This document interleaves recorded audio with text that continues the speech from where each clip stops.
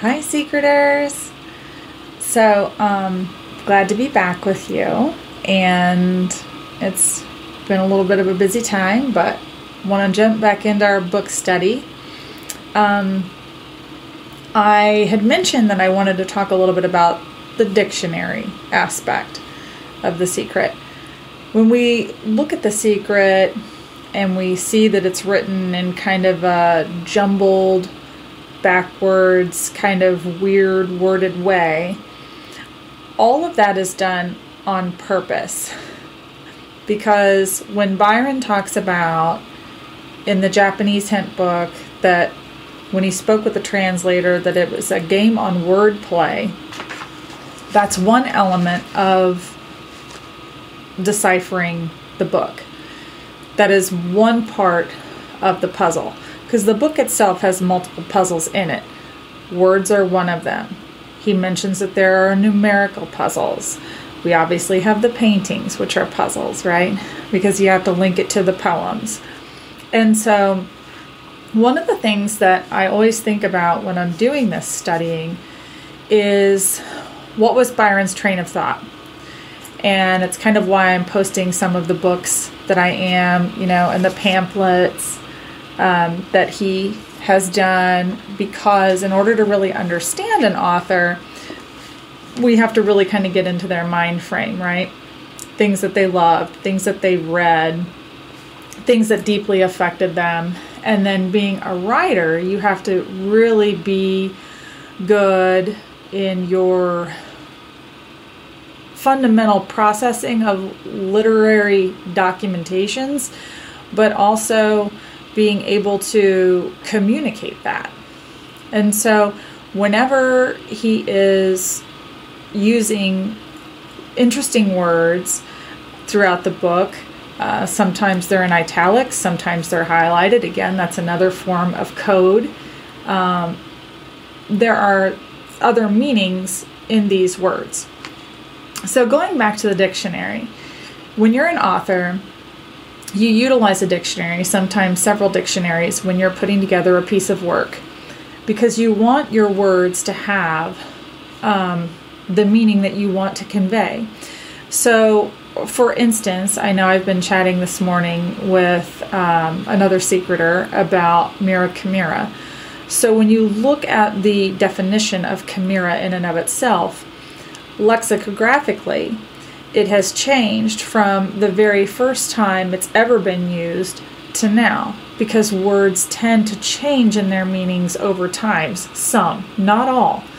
But it's important to notate that, because we need to understand if Byron was looking at the Random House dictionary, this dictionary that's actually pictured in the Secret book under the typographical terrors, we know he utilized that dictionary to use some of the words from it for their meaning.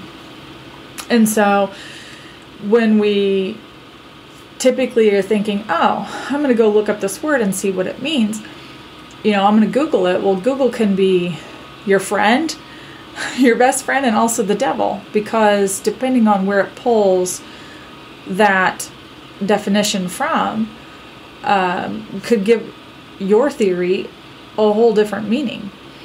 So again, when I reference the Japanese hint book, and there are certain parts of that translation that he did with the Japanese writer that he was saying, pick up an English dictionary or pick up the book of quotations. And I know that I've mentioned that before, but it's really critical to understand what he was trying to tell us to do there and what book was appropriate. So one of the key clues, that we have from looking at the Secret book, is we did see that dictionary is in the Secret book in the typographical terrorist picture. So I started there. And at times I want to fluctuate and go back to what was the first American dictionary, which was the Noah Webster's Dictionary from 1828. And then, of course, it has went through many abridgments itself, and then was sold to the Merriam Brothers, which then became Merriam-Webster's Dictionary, which is what we know it as today. But even Noah Webster chose a lot of his words based on the Bible. Interestingly, he wanted to obviously have our own language, our own book of definitions, and our own stylings in America, separate and apart from the mother country after the Revolutionary War of 1776. So Webster kind of got into this mode of wanting to really develop our own language here. He did travel over to Europe. He did use words from Samuel Johnson's dictionary, which Samuel Johnson was the English lexicographer. And so there is some debate about some of the word usage there. But Noah Webster was a little more puritanical in his thinking because he didn't allow the word whore or other words that he felt that were not good language to be put in the book. Or in his dictionary anyways. So, fascinating history there. And we really, and I can't say this enough, we really have to pay attention to the word usage, because that is where the wordplay is. Do you know what the word really means? Do you know where the word came from? And so, I was going to talk a little bit about poem 10, which is the New York poem. And I was going to talk about a specific line in that poem. So if you look down and it says, at the very end of the poem, look down from one branch of the V, okay? The V is important to note of the V. Okay, he puts the V in small italics. So my study of the word, I should say the letter V, is an interesting one, because the letter V itself goes back to the Etruscan alphabet. And how many of you remember me talking to you about the Etruscans? I told you that the Etruscans had their memorial urns, and so in the Boston painting, since it was an Italian gem, she's holding that little square urn, which is an Etruscan urn. And so we look back to them for the letter V. And it originated, obviously, in Etruscan language.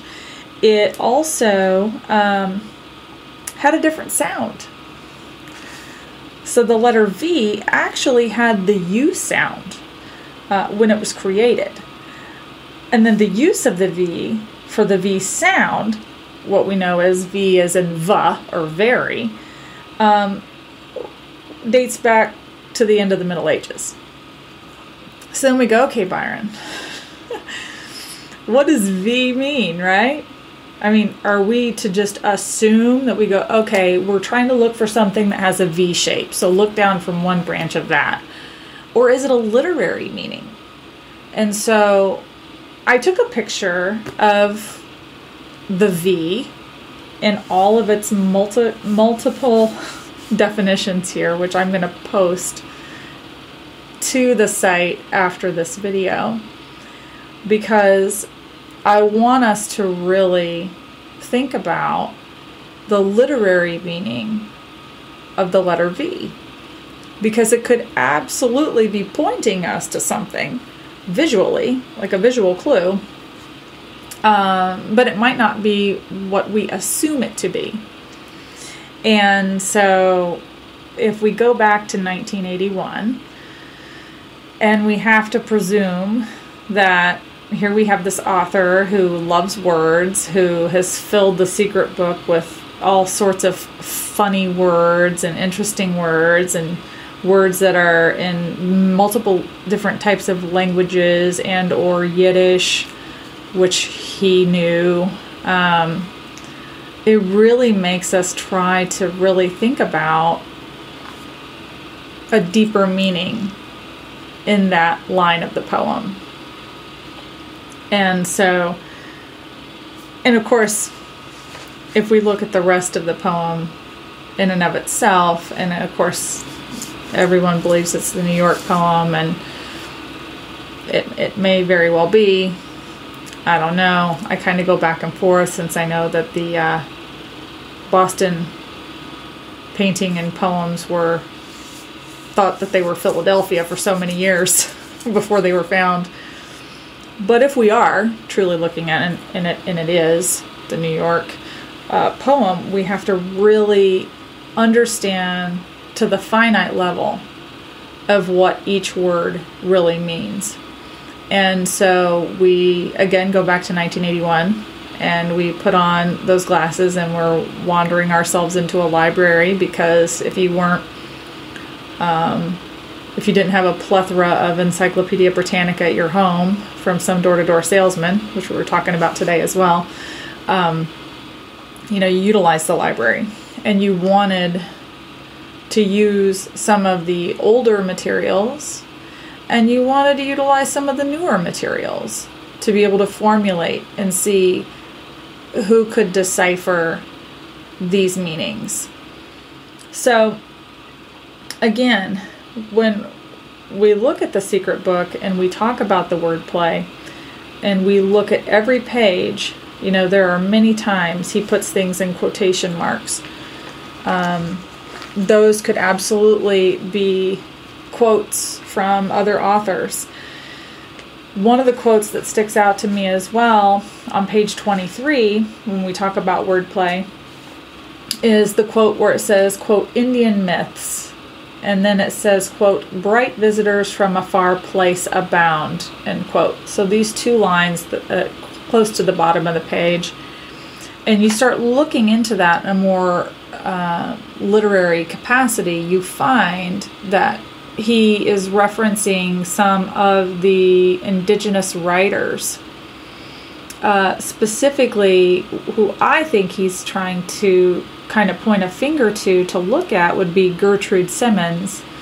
She was a Lakota Sioux woman forced into an assimilation school in Indiana, Wabash, Indiana. We had 2 assimilation schools here in this state for indigenous people.